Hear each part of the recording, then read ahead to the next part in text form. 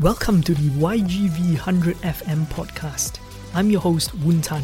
In this podcast, we invite you to join us in the exciting world of your global village. If this is your first time here, we are a community living and working in a metaverse-inspired village. Our purpose with this podcast is to share the stories of each resident and find the lessons learned that can help you get better results and have a bigger impact. Whether you're just starting out in your business or you're a seasoned entrepreneur, you'll find fresh ideas and inspiration in these stories.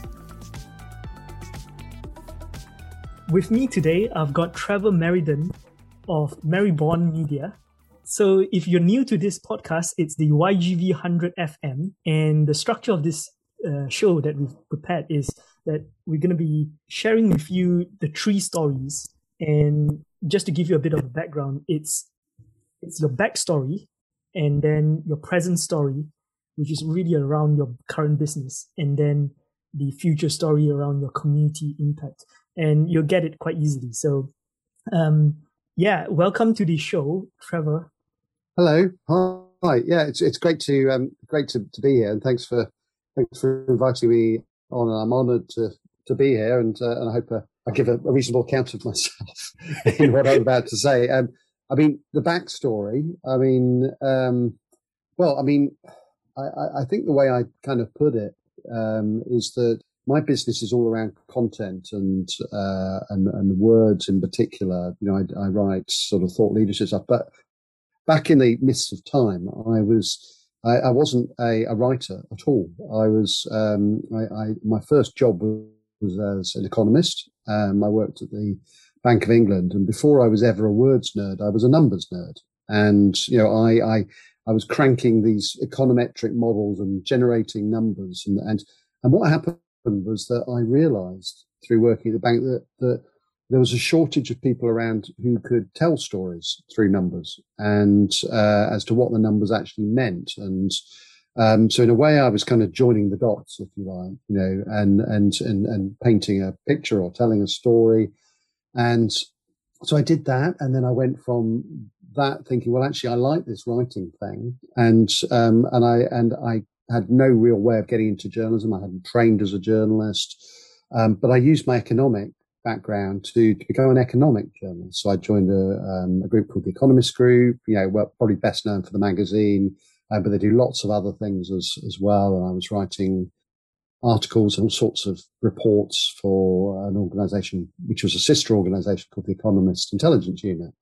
And at that point, I thought, well, maybe I've got enough experience now to become what I thought of as a proper journalist. And I went across to a magazine in the UK here called Management Today. And I suppose I rose up through the ranks there, and I went through I was an editor of a .com title, which went up and then down with the whole boom and bust of the .com times. And then I went and edited a magazine called HR Magazine. And then I had three kids under the age of 5, and I needed to be closer to home. And I was very lucky that I joined a PR agency that was used to pitching to me about all these kind of leadership, management, HRE type issues, and we grew that business from about 1 million to 3 million. I was a director of that business, but I always in my heart wanted to set up my own business, and which is what I did about almost 10 years ago exactly, and that was dedicated to developing sort of content, but in the corporate market. And the key moments, I suppose, as you can see, is there's this kind of constant sort of evolution of what I was doing in there. And so I went from econometrician to economic journalist to business journalist to, PR person, to content. And I'd love to tell you that this was all very logical and planned out, and it really wasn't. It was just, I kind of arrived somewhere and I thought, oh, I quite fancy a bit of that, after a couple of years, and tried to edge my way across from place to place. And, I suppose, there were decisions that helped me get there. One was a commitment that I was going to get into journalism no matter what. And because I found that really hard, because nobody as a journalist stops and tells you how to get into journalism if you haven't gone and trained and so on. And I thought And for a long time, I thought, this is just a brick wall and I'm never going to get through it. And then somebody opened the door for me and I managed to get in. And once I was in, I realized that actually there wasn't anything special or magical about being a journalist. It was just, you just had to somehow get in there. And if you found a way, it probably meant that you could be one, so, that's sort of, I suppose, sort of decisions, where I got a bit of, I had a stroke of luck or so on. So those key steps have been pivotal in getting, the commitment around being a journalist. That was a big one. Yeah, and the commitment around, first of all, being a journalist in what was the main vessel for being a journalist at that time, which is magazines. And these days, of course, we don't just talk about magazines. We talk about social media, websites, collaborative platforms, and so it's a much more kind of complicated picture now. But it's also a commitment to journalism, but also a commitment to writing and what words. In my case, doing a lot of thought leadership papers for clients. What words actually carry most power and how they resonate, not just for you as an individual, but to your clients, and even more importantly, to your clients' markets. What do the markets think, and how can you help them express what they do in terms that their buyers will understand? So let's go to your your current story, right? Your business impact. Like what is happening with what you do right now, and could you share with us some of the stories of your clients? How are you impacting them? Like, as in, what sort of challenges and problems are they facing? What are the feelings and needs they feel when they first approach you? Okay, well, at the heart of everything is that, I'll give you a few examples, but before I start that, then what I'd say is that almost without exception, most organizations consistently underestimate the sales value of their knowledge and their expertise. And, so I might be commissioned to write a thought leadership report, and first question I ask is, what do you want to happen as a result of this, of this paper? And then I talk about how we draw out that knowledge and expertise. And so businesses almost consistently underestimate the amount of knowledge and expertise they have and the power that it has. And then if you can find ways to sort of bring it out of them, which sometimes you might do through interviews, sometimes you might do through watching them give speeches about things. I mean, it doesn't matter how the content comes out as long as it comes out. And then the second thing that a lot of businesses struggle with is what they do with it once it's out there. And I think people consistently underestimate the extent to which they can use that knowledge and expertise now in the form of content in lots of different ways. And so I talk to clients around that. And there's three major ways that once they've got those two sort of things, that they realize they're missing a trick, if you like, through not making more of their knowledge and expertise. There's three ways I can do that. And I'll give you a little example for each of those. So first is increase sales. It helps them increase sales. Second is it helps them keep customers or members if they're a membership organization. And thirdly, it helps them sort of build a brand, if that's what they want to do. So that's why I ask those questions. What are you trying to do? Increase sales, keep customers, build brand? Tell me. And so one example was that we were commissioned to write in the increased sales category. We were commissioned to write a thought leadership report for a retail and recruitment consultancy. And so we interviewed about 100 of the world's top sort of retail CEOs. They had a great network that they just weren't using. And so we did that to identify future skills for future retail CEOs. Now, this was before the pandemic, but nevertheless, it predicted trends that would then become, actually, as it turned out, become greatly accelerated. As the pandemic took hold, you can see the whole nature of retail has completely changed. It's gone from, a lot of store-based stuff to a lot of online and virtual sales that people who do work in shops, realize they're going to have fewer cash tills ringing because people might just come in to see what something looks like and then go and buy online. They go home. And so there's different modes of actually buying things. And the CEOs of retail organizations need to understand that. They need to skill their workforces in a different way, and they need to skill themselves in a different way to understand that they're now operating in a more digital environment. So we did this. And with that, the consultancy was able to drive its sales pipeline. It opened lots of new conversations with senior retail figures in the industry.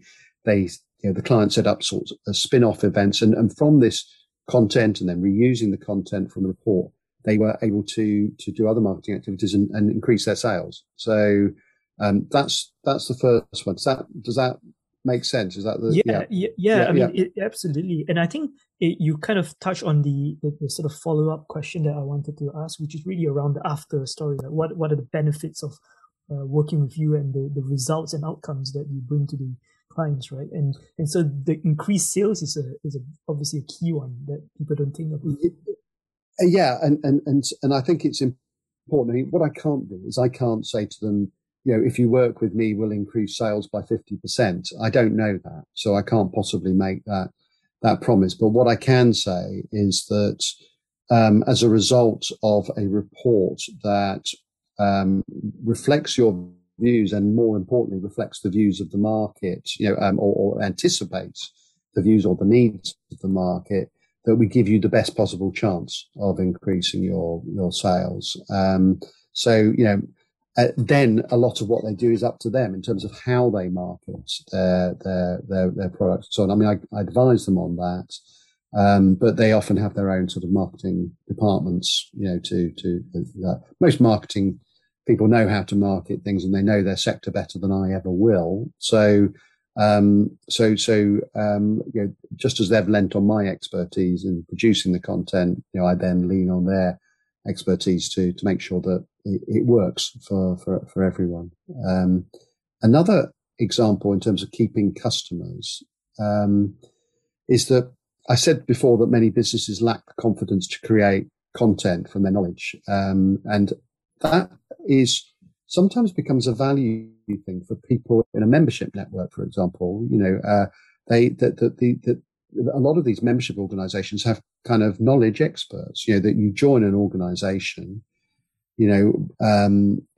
because you might get extra insight or expertise, or you want to be part of an industry body. So we had one client who had a major data resource, that it had collected by benchmarking all its members, and it wasn't doing anything with it. And so we were asked to go in and help them tell the story around the numbers, that if you looked in aggregate without giving any member organization secrets away, about their individual sort of performance, about in the case of this particular organization, about how businesses dealt with their people across all levels of the employee cycle, everything from how they were recruiting people to how they were developing them, and then sometimes sort of how they were saying goodbye to employees.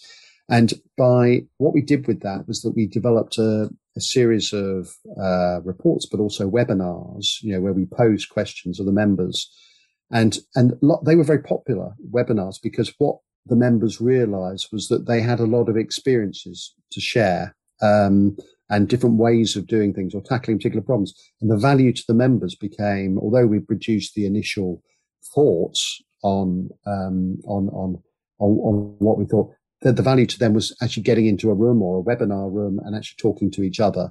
And so what we did in that case was that we increased the retention rate, of their membership. You'd always have a certain number of members who might not renew their membership each year, and because perhaps they don't see value. But then we managed to cut down that failure rate, if you like, so drastically by actually producing reports and running webinars that they found was really valuable.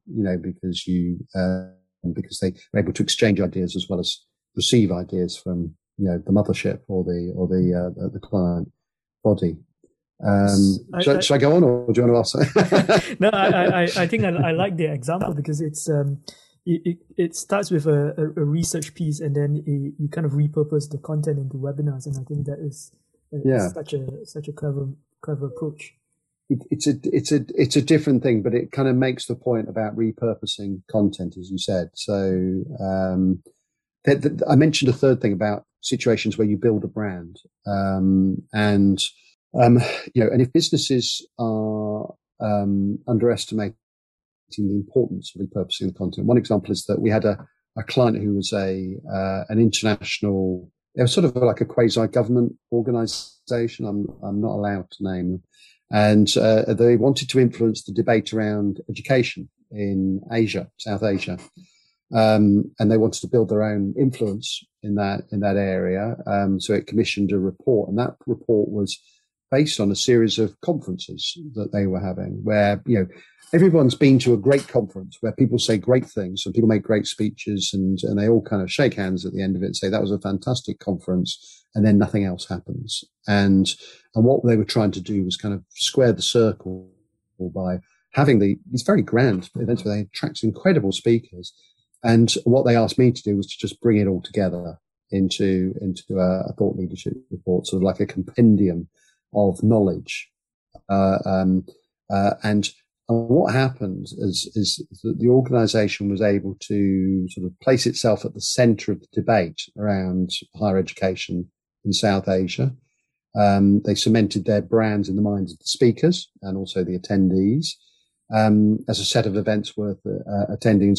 And then when people from the media, for example, wanted to find a go-to commentator or an independent or objective commentator on those issues, they just knew who to go to, as a result. So that helped to build the brand in that case. So you've got increased sales in one example, keep customers and build the brand.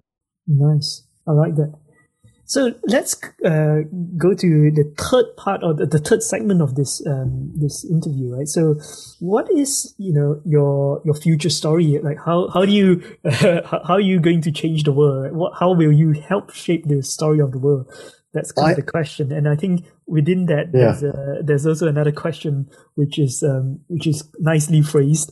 So it's, imagine if today is 2026. Looking back in the past 5 years, what would you say were your highlights, the highlights of the last 5 years? Okay. I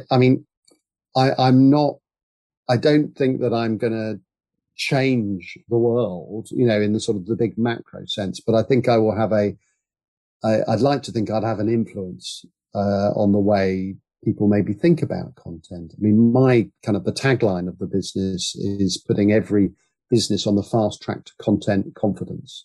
And because of the reasons that I mentioned about people underestimating their own expertise and knowledge, I want people and organizations to feel much more confident in that, to bring out that in the form of content, because that's my expertise in helping that bring that. And I want them to use it in a multiple of ways. So in terms of the world, I'd like to think that, the business would make the world a better place, because it will make people realize that producing content, whether you rely on me or hopefully, in fact, learn how to do it yourselves, sort of that, realize that actually once you understand the processes of producing content and how much good stuff basically is within us all, that people learn to do it for themselves. And so beyond me kind of working the way I am with clients, I'd like me to sort of almost like be the conductor, if you like, rather than a member of the orchestra, and actually show other people how to do what I do, because I don't think it's that difficult. And I'd like to sort of educate those who want to be educated in doing that. So in 2026, I mean, they say don't look too far ahead, but I think you have to, in a way, because the old phrase of plans are useless, but planning is essential, is that you've got to have a vision. I would love to think that I'd helped people learn to do it themselves in terms of generate their own content, and to have fun doing it, and to see it not as a difficult head scratching kind of thing, to do, but actually an act of that they do in the natural flow of their work. And so that's one thing. I've got a bit of a hobby horse about content integrity as well. And I, I did when you'll know about these, sort of promises that, the 17 sort of UN goals, that, you and I have both done a test, I think, where you work out what is your big UN goal, which of the 17 goals. And mine was about peace, justice and strong institutions. And what I take from that is that the reason that came out was that I think there's been this erosion of the truth, if you like, and some people blame social media. I think that's too simplistic to blame social media. That's just the vehicle, but also the intent by some people. And I'm not going to kind of get political about this, but there are certain people who have just played very fast and loose with, truth and debased the value of it. And although you could laugh off those people and say they're clowns or they're not serious people, it's the erosion that has on content and whether people believe content and the trust that they put in content. So, I mean, I would love, in 5 years' time to have, if the need was there and, things kept on going in south in terms of the integrity of content, I would love to have set up something, like a sort of content integrity foundation or unit or something like that, which kind of almost did a reality check on what people are saying. I hope that I never have to do that or that nobody has to do that. But it's something that it's something that probably works me up and annoys me more than almost anything else is when people, are cavalier with the facts, and they put the opinions ahead of the facts or completely change the facts, to say what they want to be. So that's something I hope I'll never have to do. But I would if I had to. But more than that, I just want businesses in the meantime to be confident in the content they produce. I like that. I've met someone who's got, is that SDG number 16, peace, justice and strong institutions? It is. Yes, that's it. Number 16. So, I think that's kind of a very, very fitting because I know, I guess because you're a trader profile. Yeah. We were having this conversation earlier. Yeah. What wealth dynamics profile you are. And I think that suits the trader profile very, very, very well, I think. And I mean, for people who don't know about wealth dynamic profile, I mean, it's a bit scary because they kind of nail you, in terms of what level of, what sort of strengths and areas for development you have and also who you could or should be working with, in developing teams and so on.